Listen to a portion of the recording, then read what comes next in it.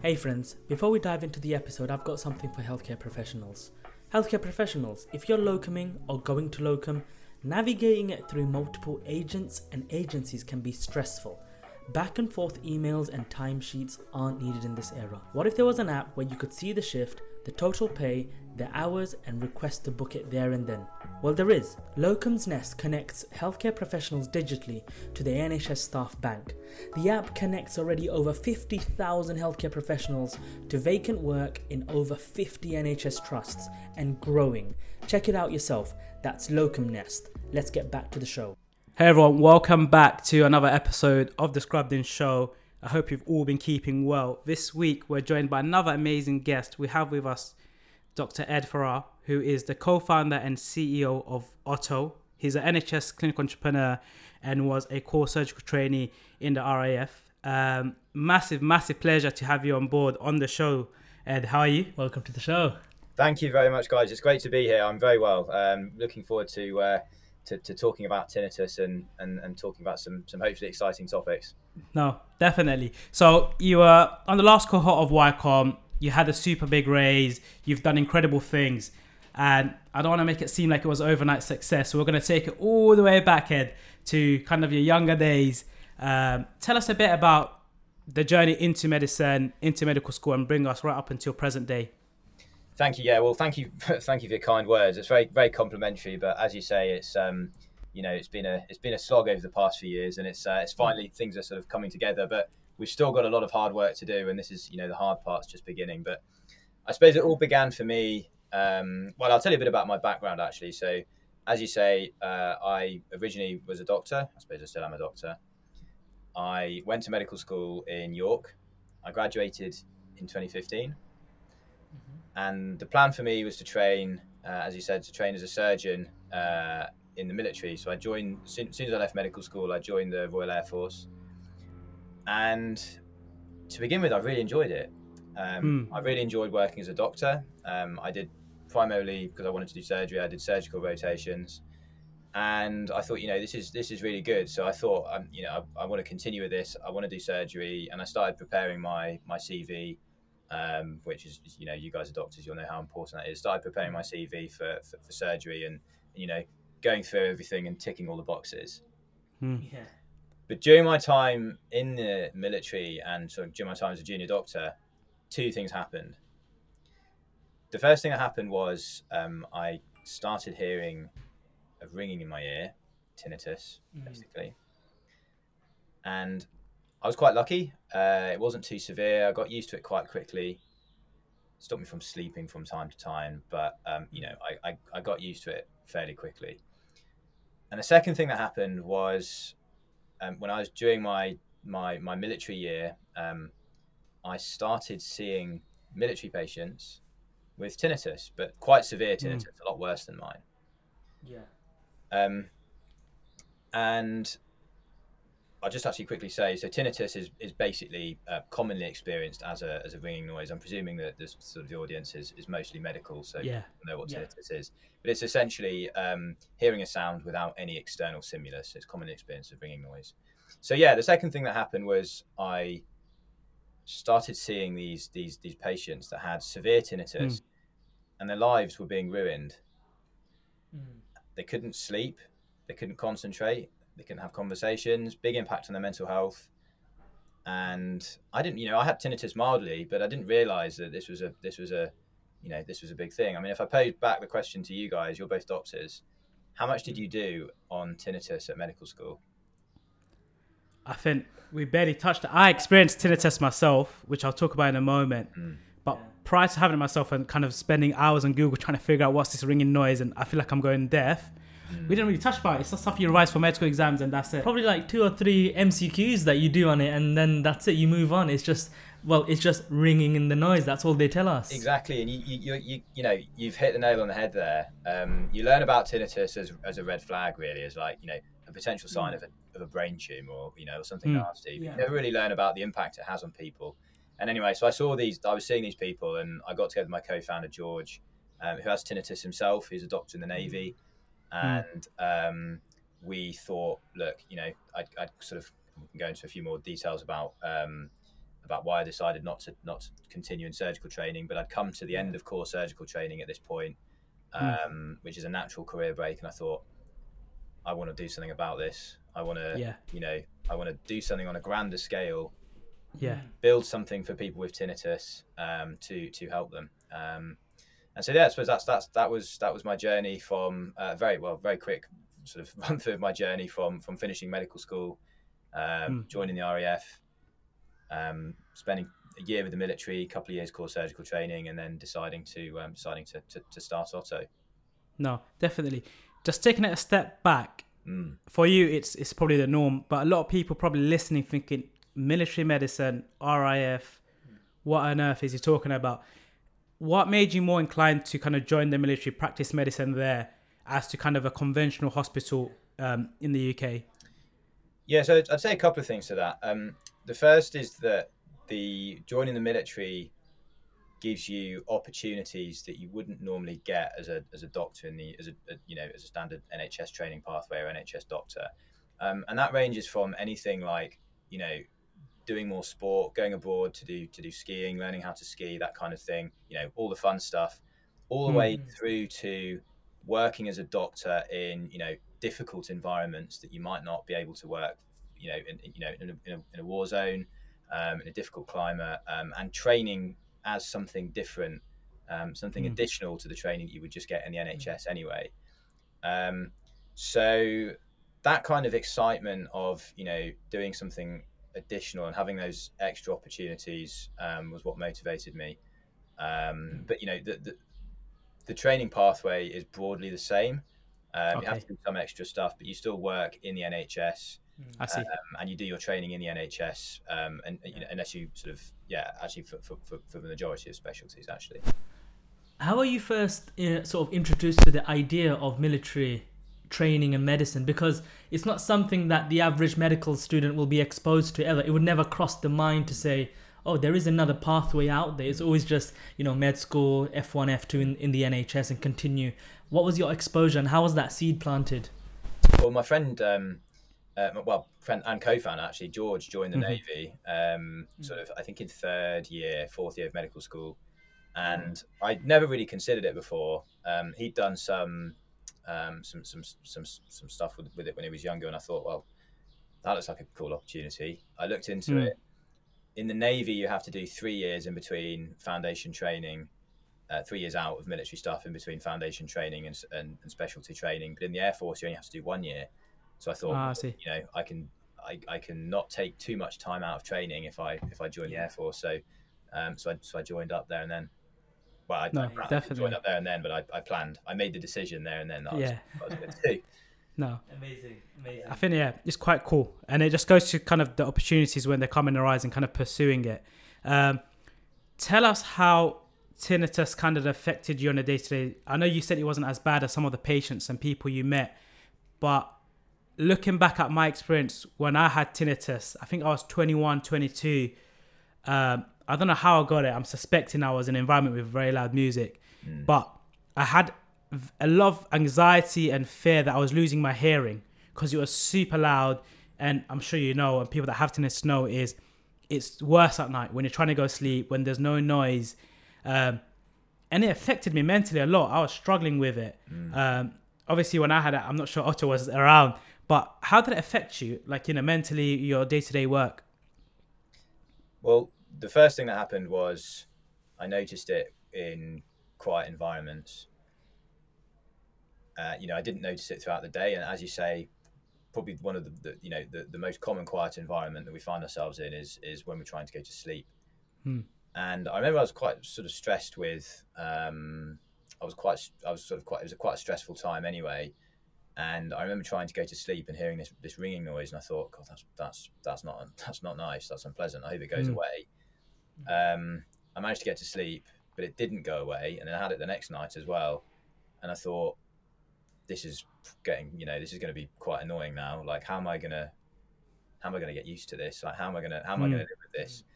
And you're right, it does give you feelings of anxiety. It does make you feel stressed that you've got this damn thing inside your head that you just can't get rid of. And I sort of was learning how to. Coincidentally, actually, I was learning how to meditate at the same time, and I found that meditation really helped it. And I found that breathing exercises really helped it. And what I used to do is I had just a sound on my like Headspace. You can play sounds on. I used to play like a timer on Headspace before I went to sleep. And very quickly I learned that if I just had like a nice sound on before I go to sleep, I could get to sleep okay. And yeah, to be honest with you, I don't really notice it at the moment. I was very lucky. Like most people, and also it wasn't that loud either, so it didn't have too much of an impact on me. But most people with severe tinnitus, it can take months or years to get used to. But I was very lucky in that it took quite a short amount of time for me to learn how to manage and learn how to live with. No, definitely. I didn't see a doctor for it or anything. I just sort of, looked it up. Wasn't in 1 year, with no red Which flag. I think is the most common thing people do. I don't think until it's really bad, people kind of Google it, and it's a simple search. It's a ringing noise in my ear. What is it? And it's tinnitus. Yes. A question on because you've experienced tinnitus and now have a startup essentially surrounding tinnitus. So a lot of our audience, right, some of them are also aspiring entrepreneurs, and previous entrepreneurs on our podcast have given the advice that sometimes you need to get as close as possible to a problem to solve it. Now, you've experienced tinnitus, you've seen the effect of tinnitus on patients around you, especially in the military. Just tell us a little bit about how that is sort of an advantage in the sense that you really understand it, you've really seen it in a holistic way. What advantages does it offer to be so close to a problem? Yeah, you're so right, and that's a really, really, really valid point and a very interesting question. I would even go as far to say as I don't think a startup, certainly a startup, perhaps other businesses as well, small businesses, I don't think a startup would succeed unless you have a really obsessive approach about understanding your customers' pain points. And you do get, like, the beginning of an understanding, you do get that from being in that customer's shoes. And as you say, the closer you are to understanding that customer, then, the better your understanding is going to be. For me, I never had the really, really bad experience with tinnitus. So I had to make sure that I had that understanding. And I did that by I've probably spoken to over 100 people now with tinnitus. Wow. Just on the phone, just and actually one of the things that, like, being a doctor teaches you is it teaches you how to talk to people and understand their problems. For people listening that are doctors, or in the medical profession, just in general, taking a history, it's something is so translatable to entrepreneurships and startups, is just speaking to people and listening to them and understanding how their problem is affecting them, because you have to have that understanding in order to build a solution to solve that problem for them. No, and definitely. That's something that Y Combinator will sort of drill into very early on. Build something that users will love, and talk to your users. Talking to your users is, if you're struggling, you'll get so much information from that. No, definitely. So we kind of know where you've went to RAF, core surgical trainee, you were at a natural career break, you had tinnitus yourself, you started to meet patients with it. Tell us about the transition phase, or perhaps the founding story of Otto. At what stage did that happen? How did you go about it? We know you met your co-founder at med school, but there's idea and then there's taking it to market and building it. So share that part of the journey, which is the gems I know a lot of aspiring entrepreneurs are keen to hear. It was it didn't really happen overnight, is the first thing I'll say. George and I knew that we wanted to do something. We wanted to start a business, and we have done actually for a very long time. We tried to set up a business in medical school, tutoring, basically, like providing like a tutoring service for medical students, people that wanted to get into med school. And we didn't know what we were doing. It didn't work. It was a failure. But it's the standard go-to business for medics, right? Exactly. Yeah. But and I'm sure you guys have probably spoken to people, have done something similar yourselves. But we knew we wanted to do something, and this kind of coincided with me and George actually becoming disillusioned with a career in surgery or a career in medicine. And I'd done CT1, and I thought, I'm not really enjoying this that much, but I hadn't done plastics. So I said to myself, okay, I'm going to do plastics, see what it's like. And I just didn't enjoy it like I thought I did. And in the background, George and I were sort of exploring different business ideas. Yeah. And we were talking about different ideas, different problems, different solutions. And the one that we just kept coming back to was tinnitus. The reasons that we've mentioned, the reasons that we've discussed, the fact that we both had it, and the fact we both sort of experienced it, the fact we both had seen patients that had really struggled with it. So we looked into it, we did some more research, and it transpired that there's no cure for tinnitus. Effective treatment exists in the form of something called cognitive behavioral therapy, but to access this is incredibly difficult. Most doctors actually are pretty poor at referring for CBT. Yeah. Sometimes you need to go to see an ENT first, which is, makes it even more inaccessible. So, alongside, and this was, over a period of a few months, we were talking to people. I was talking to people, doing market research, looking into the numbers, speaking to clinicians. And, then we thought, okay, CBT is very difficult to access, almost very, very hard to access, actually. Why don't we just put it into an app that people can access whenever they want? Nice. And we kind of did it the whole wrong way around, really. We did the classic thing of building a product that, without understanding whether people would buy that product first.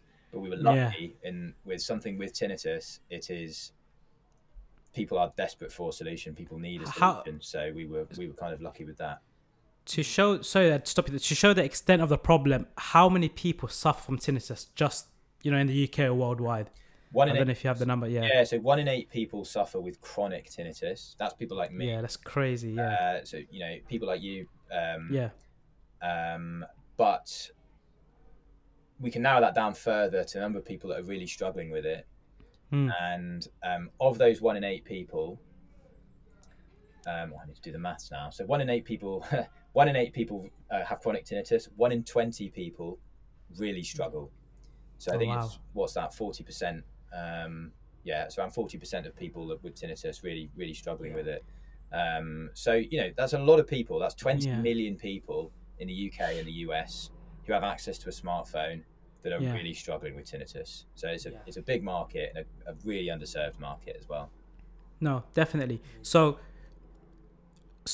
what's interesting to see is you had this entrepreneurial spirit way back in med school. You started kind of the tuition, helping to get into med school. So those traits were still there. Obviously, what we realized as well is we were quite similar, but the first few years of med school or foundation training kind of dampened that because you're so caught up and overwhelmed with it, and then it does kind of flare. Tell us about the actual process of building Otto. So it's an app that's obviously available on iOS, Android. Yeah. Are you a coder? Is George a coder? Because I know one of the biggest barrier for medics kind of venturing into this space is they're very smart, they're hardworking, they're go-getters, but the thing that seems to let them down is the code, the tech. So tell us how you navigated that. Well, it's a really good question, very valid question, and I think the answer is probably quite interesting actually to your listeners. So neither George or I were programmers. We had a moment where we thought, or where we had a discussion. I remember it actually, and we had a few options. We knew this is the product we wanted to build, but we couldn't build it. So do we find someone else, like a third co-founder, to help us build it? Do we pay someone to build it for us, pay an agency or pay an individual to build it for us? Do we give up? Or do we D? And that wasn't really an option, to be honest with you. Or D, do we, one of us, learn how to do it ourselves? Yeah. Option A, find another co-founder. We didn't want to do that. We were already speaking to Jamil, our third co-founder, actually at this point, who's an ENT surgeon. And we just didn't want to have an additional member of the team. 4 co-founders is quite a big founding team. So that wasn't an option for us. Option B, pay someone. Well, look, you know, I don't know if you guys know how much it costs to build an app. It's expensive, you know. The average mobile health app costs like $400,000-$500,000. Yeah, I remember being quoted that once. And they said, funny story before I forget is, we launched an app called Podcases, which is kind of audio-driven learning from Ed Sheeran's immersive experience, which I'm sure you might be familiar with. Yeah. And I remember speaking to an agency in the UK, and he the first question was like, yeah, how much did you raise? And they were like, yeah, we're going to come take at least half of that. And I was like, what? It's a silly question. He's like, it's going to cost you 300K.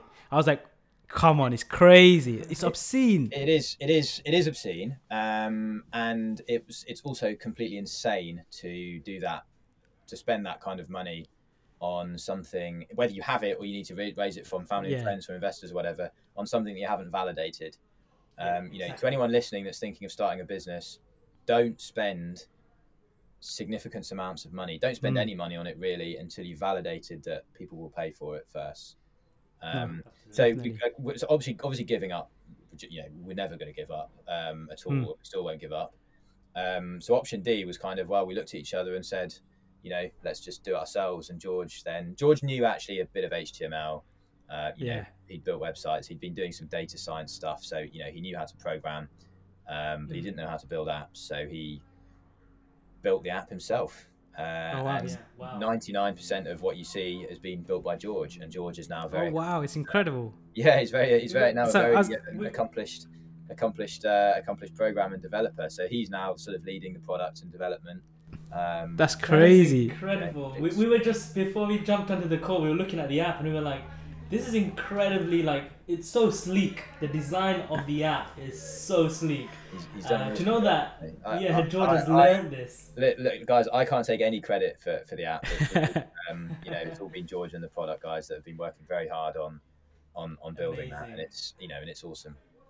No, definitely. I was going to say, who caught the short end of the stick on that? So it seems he ended up having to learn to code. Well, I mean, George loves code. George does really enjoy it, and he does. Fair enough. He's always kind of like you know, and he's smarter than me as well. So it's probably a better fit. No, fair enough. We tried to learn. I remember I was watching some YouTube video, Code Academy, and I was like, mate, this is not for me. After like an hour in, like something you need to know where your limits lie. I mean, George has spent hours and hours and hours sat. You know, fair play to the guy. He spent so much time learning how to do it. It's incredibly impressive, and it's not something that I would have patience or definitely. To do. So, you know, I'm very lucky. Fine. That, you know, we're very lucky to have that George. No, for sure. A quick question at this point. So obviously you're a medic who's gone through all of the training, all of the years at med school. You've done CST, right? Did it ever cross your mind like, oh my God, I've spent so much time, and for me to now move completely across the pond to a different world, to a different industry, did it ever cross your mind, no, I should stick it out, I should become a consultant, then maybe I can venture out? What was it that just said, you know what, no, that's not it? Because a lot of medics, what happens is, I see it when I sometimes locum and I'm at work, a lot of them say, but I've spent so much time, how can I now, I hate it, but how can I venture out to now start a business, become a designer, work in consultancy or whatever job it is that they really want to do? They just feel, but I've wasted so much time, I can't do that. Did it ever cross your mind, and what happened there?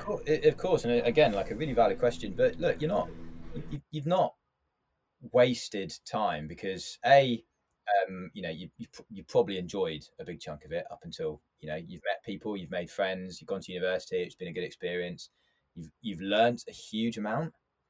Look, I've learned so much that's transferable as well from my career as a doctor in the military. You know how to learn things, leadership, how to talk to people, how to, you know, big part of being a doctor is how to convince people to do things, other members of staff, that they might not necessarily want to do. You know, how to convince a radiologist to do a scan that, you know, in the morning or whatever.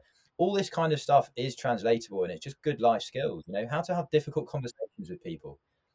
As a doctor, you know, you have to be able to tell people things they don't want to hear, and that's all of this stuff is translatable, and that's why I think it was hugely useful for me. You know, learning how to do a nail bed repair isn't something that's translatable, but there's lots of stuff that is involved in that is translatable, and I enjoyed a big part of it as well. So I don't think I Yeah, I think it's definitely a valid question. People, it's kind of like the sunk cost fallacy, isn't it? You've put so much time into it already. Why not just put a bit more in? But I knew that additional time, I'd done enough to be able to make the decision. Additional time would have been a waste. And I saw, and I saw like, people senior to me, and I just thought that I saw registrars and I saw consultants. Plastics. I don't know if you guys have ever done any work in plastics, but I have huge respect for the people that do it, because the skill and the commitment and the dedication that's required to do it is for many specialties actually, but plastics is one I had experience in, and to do that kind of work takes a special type of person, and I just wasn't that person. I didn't have the obsessive kind of personality to be able to really excel in that kind of field, and it just wasn't right for me, and I'd seen enough and I'd done enough work to know that wasn't right for me. No, definitely. And I think obviously what we encourage is kind of experiencing it and making an informed decision, because we recently released a video where a lot of medics now are not even doing foundation training. They're literally graduating, leaving, getting kind of 3x the base salary of an F1. Yeah. And I kind of think maybe experience it, because obviously, as you know, being a doctor is very, very different to what it's like at med school. Yes. And I think when we speak to someone like yourself who's been there, done it, were in the training path for a fair bit of time, okay, you've making an informed decision. So it's not something that you've done, at a whim or like impulsively, which is important. Coming back to the story, so George spent hours on end. He managed to build this incredible, awesome app. What happens next? How do you get it in front of people? How did you put it out there? A lot of people, they build it and they have the most beautiful bespoke website or app, and they struggle to get a download. They struggle for anyone to use it. How did you get it in front of people? Well, what was the next step in that journey? Yeah, so the first thing I say is what you see now is not what it looked like when we first launched it. I'm sure you guys have heard of the term minimum viable product, but I think we did a fairly good job of building a minimum viable product and getting it in front of people and getting feedback, iterating and improving. So we launched in December 2020, January 2021, and as in the paid version of the app, and we just started learning. We started understanding users. We're lucky in that there is in terms of how do we get those users, we're lucky in that there is some decent search volume on the App Store. Yeah. People searching for a tinnitus app. Okay. So what we did is we had a bit of money from investment, but we paid for a sort of 5,000-6,000 downloads, which helped to bump us up the App Store ratings, and then the organic traffic was enough to kind of keep us going. Keep it going. No. So that's kind of how we found users. But another thing that you learn at Y Combinator is in the early stages anyway, do things that don't scale. Oh, the famous, infamous line. Yeah. Tell us about that. So look, an example of that would be going out on forums and reaching out to people individually. Okay. Try and get them to download the app and then pay for the app. Yeah. Why would you do that? Well, there's a number of reasons. The first most important one is, I think, the learning that you can get from that person, whether they pay or whether they don't pay, whether they use the app or whether they don't use it. If you approach them in the right way and you speak to them in the right way, the learning that you can get from that is so important that you can use to then improve the app, make an improvement, iterate, and then put it in front of someone else. So that's one of the first things. And the second thing is you just need to get revenue from somewhere. Yeah. You need to generate revenue, and whether that be to show to investors that you're growing, or literally just to fund the business. And this is particularly actually the case with less so consumer but more B2B, B2B SaaS, that kind of thing. You need to start generating revenue, and to generate revenue in the early days, it's going to be a lot of manual work. Yeah. And I think the third thing as well is on doing things that don't scale. You can use doing things that don't scale. So, for example, a process that could be automated later on. If you're doing it manually to begin with, you just need to validate that the solution that you have is the right solution for that market. Yeah. You don't want to pay, $50K to automate a process that is involved in a solution that actually isn't the right solution for that market. If you do that process manually to begin with, but it takes you ages, then great. You can pay for the automation later on, and you've proven that people will pay for it. And that's when you can start going from doing things that don't scale to paying automating that do scale. Yeah, if that makes sense. Yeah, definitely. I think Imran said it as always, when you're launching a product, whatever it may be, getting that product market fit, making sure it's what people want, people are finding benefit in it, there's value add, and then kind of fundraising, getting the money, and then accelerating and scaling it. Yeah. Obviously, it's like a leaky bucket, right? Tell us, we've touched on it slightly, tell us a bit about YCOM. Everyone knows YCOM is probably one of the most prestigious programs everyone wants to get into. How was that journey? How do you manage to get onto YCOM? And any tips for people that do want to apply for the next cohort? Yeah, so Y Combinator's now, I mean, we kind of... Was it worth it? Oh, absolutely worth it. It was 100% worth it. So Y Combinator was a game changer for us. And I'll talk about that in a second. But just in terms of how we got onto Y Combinator, we were actually really, really lucky, really. I remember I was on holiday at the time and I saw the Y Combinator deadline was coming up. Yeah. George and Lily, Lily's sort of founding employee, she does all the voiceovers for the app. George and Lily were in Switzerland for an accelerator there.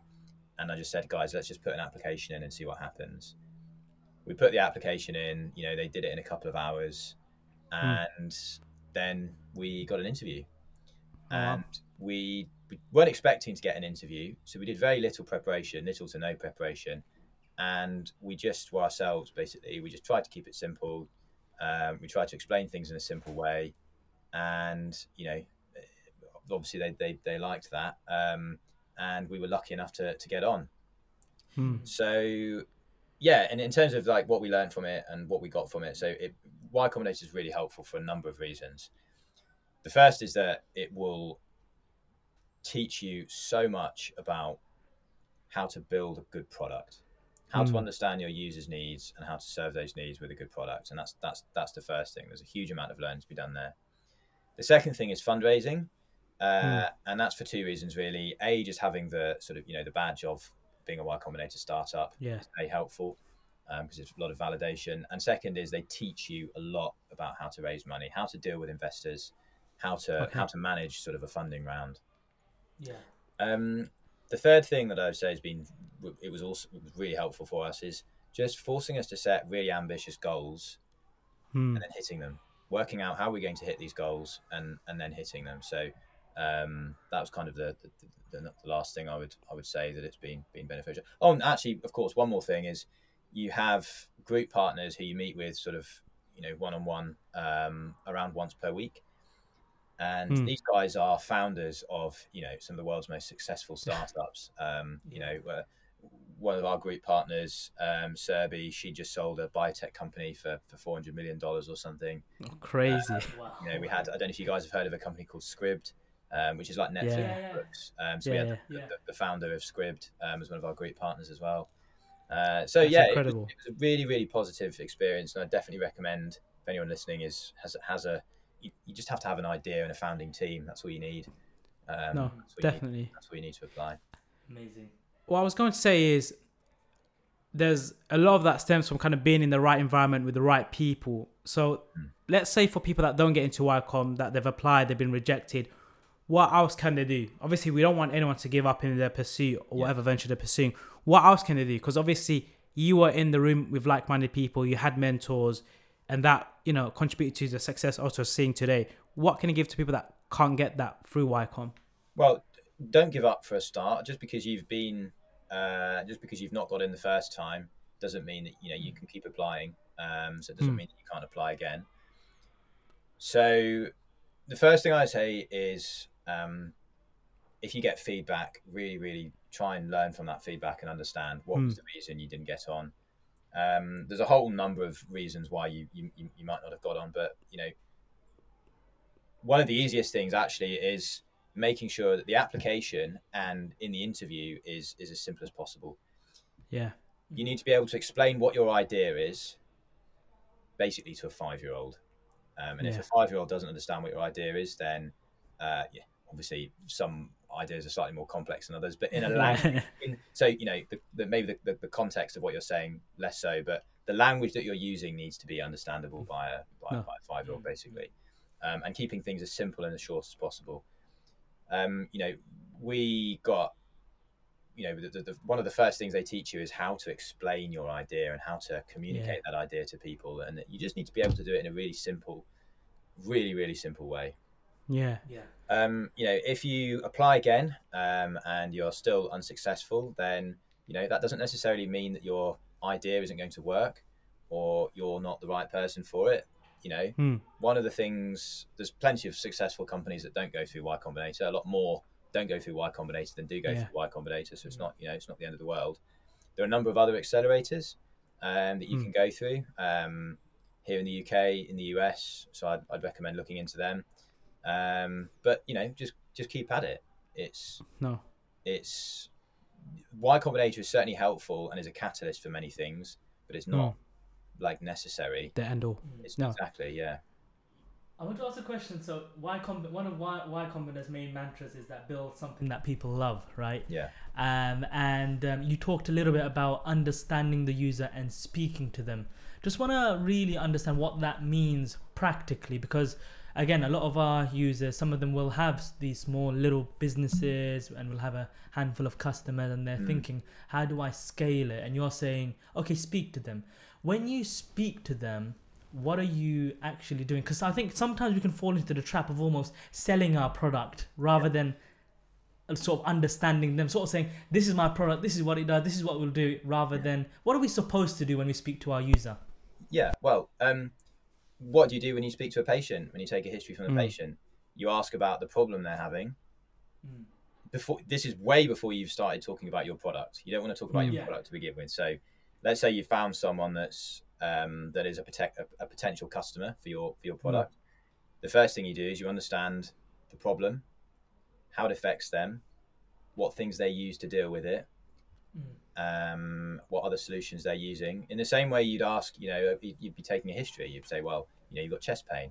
How long have you had it for? Where is it? What makes it worse? What makes it better? What do you try for it already? All that kind of stuff. And once you've sort of, you've got as much information about the problem and how it affects them as possible, you can then you can then show them the product. Ideally, it's best to have it in person, but you can do it, with Zoom and stuff. You can do it virtually now. What I used to do in Y Combinator is and this is a good trick I learned, I actually would take people through, I would show them the app and I would take them through the onboarding, and then they'd get to the paywall and I'd sort of, observe their, I would observe sort of, I'd tell them to speak aloud and observe what questions they have. They'll probably say something like, and they'll read out what they see on the screen, and then they'll say, they'll try and click somewhere, and you'll be like, why did you try and click there? I thought it was a button. No, it wasn't a button. And that gives you information about how you improve the UI and that kind of thing. And then they get through to the paywall, and you say, well, would you like to sign up? And they say, well, no, this is the right time. And you say, well, and this takes finesse, and it takes, you have to say to them, look, I'm going to ask some probing questions here that, might make you feel a bit uncomfortable, but you say, well, why not? Why aren't you going to sign up? And then they say, well, it just doesn't, I don't really understand what it is. And it's, what do you mean you don't understand what it is? And that's really important information. Yeah. Because then that you haven't done a good enough job of explaining in the onboarding program what the product is. And that type of information is so useful to understanding your users and understanding your users' thought process. So that's kind of there's loads and loads of other stuff you can ask. It's just, it's understanding, their pain point and how your product can help them basically. I can see why it's such a difficult task, right? Because as a founder, the fear is that you're exposed, right? The feedback you get is like your product's terrible, and so a lot of people shy away from sort of speaking to their users. I don't tell them, to be honest with you, I don't really tell them that I'm the founder, because I want the negative. I haven't done a feedback call for a while. We have members of the team that do that now, but I haven't done. I don't tell them that I'm the founder, because I don't want them to think that I'm going to be upset or whatever. Exactly. No, definitely. No, that's a good trick. And I like you kind of seeing and walking them through the onboarding process, seeing the pain points. because I've been there, you design stuff and it looks pretty, and you add a random button somewhere because it makes the whole page look nice, and they realize it's useless and people don't know what it's there for. We've talked a lot about kind of the success, you know, getting onto Wirecom, you know, having users, being able to monetize it. And I don't want to kind of show it's all, you know, sunny days and it's all roses and daisies for our listeners. Tell us about some of the obstacles you face, you know, times where you thought, crap, you know, this is about to fail, or we're struggling. Just kind of give a fair, balanced representation of it all. Yeah, and look, guys. Otto is not yet a successful company. We've had some good luck. We've been in the right place at the right time, and we've done a few things well so far. But you know, a seed stage startup, 80% of them will fail. So our chances of success are still fairly low. We're just slightly further on the line than some others. So, you know, that's the first thing I'll say. In terms of the main obstacles we've faced, I would say a couple of the big ones are going to be things like medical device regulatory questions. For those of you listening that are, you know, have any experience in sort of digital health, will know that medical devices can be incredibly time consuming and incredibly sort of incredibly expensive actually to launch. Now, the way we've tackled that is that Otto is not a medical device. It's a health and wellness app. We don't cure tinnitus. We don't treat tinnitus. We just help people learn how to live with it. And we help we help reduce feelings of anxiety. We help them sleep whilst they have tinnitus. So Otto is not a medical device, but that's kind of, you know, one of the big obstacles we're facing. I've kind of, you know, if I think back to when I hadn't fully stopped working shifts as a doctor, I'd quit the military. But we had a limited amount of money left over from the first investment round we've done. I was working locums at a week. I was staying at my parents during the second wave of COVID. I was working locums at the weekend in A&E, and it was crazy busy with COVID.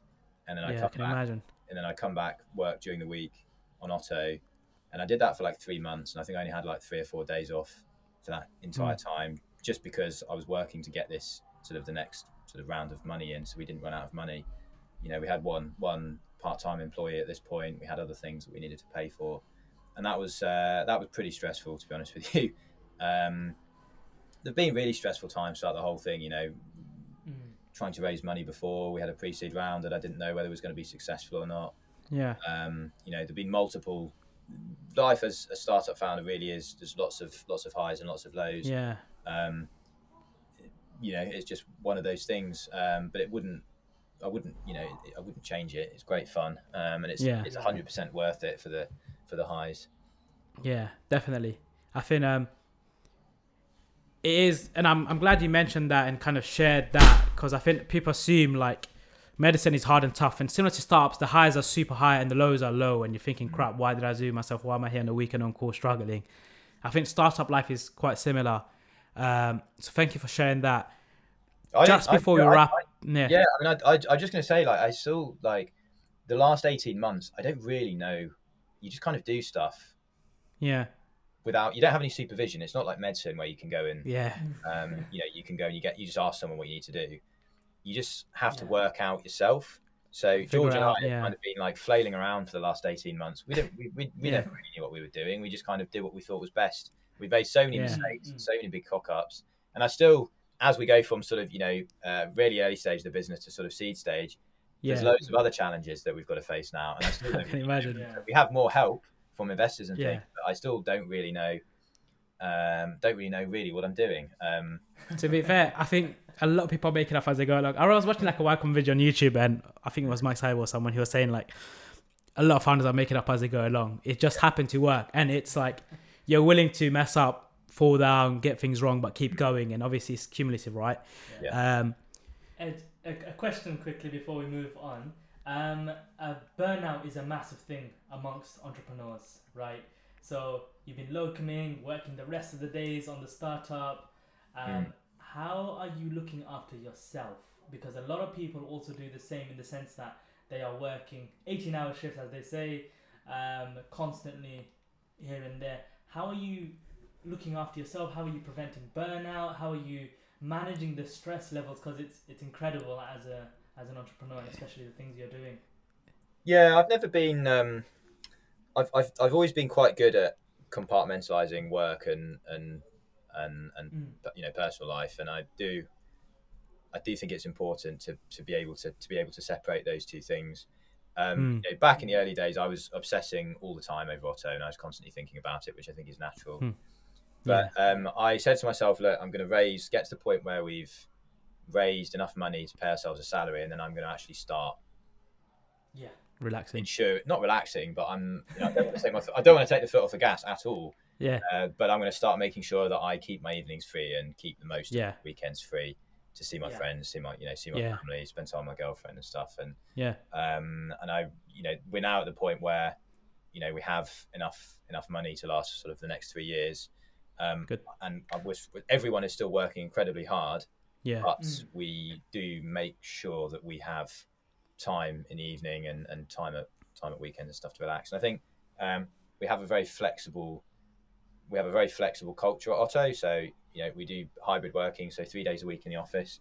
But the working day doesn't start until 10, and that means that people who work better in the evening can stay late. If you want to come in earlier, you can come in earlier at 10. But the first meeting is at 10, and the last meeting will always finish by 5 o'clock. So if you want to come in earlier and finish slightly earlier, if you want to come in later and finish slightly later, you can do that. So flexibility is key. So we're very conscious of that, and I'm also kind of very aware that the work I do, there's a correlation between the amount of work I do and the quality of work. So if I do like 7 days a week, the quality of work goes down. I become a bit grumpy. I'm not really as productive as I would be as if I was doing 5 days of solid 10, 11-hour days, and that quality of work is much higher. I was just about to say, I was going to say, now that you have a bit of time to relax in the evenings or kind of do things outside of Otto, have you noticed it makes you a bit more productive, efficient increase? And you kind of answered that question already. Which is quite good to hear. I think we've taken up enough of your time. It's been a massive, pleasure speaking to you, Ed. A lot of interesting points raised. We always end with you kind of sharing some advice, words of wisdom for people that do want to embark on a journey similar to yours. Any advice, any golden tips, nuggets, from what you've experienced so far? Yeah, so 2 things really. First is don't raise money unless you literally have no other choice.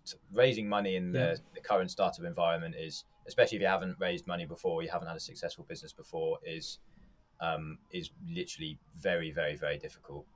So don't do it unless you literally have no other choice. And raising money to build an app, for example, is not a good reason to build money. To raise money. Don't raise money unless you need to. And the second thing is, and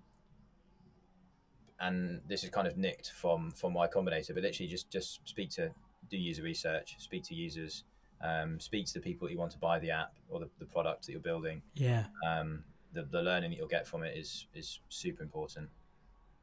No, definitely. I think those are 2 sound advice, and the fundraising thing is something different. No one said that. It's all been like motivational stuff. You're the first person that says something practical.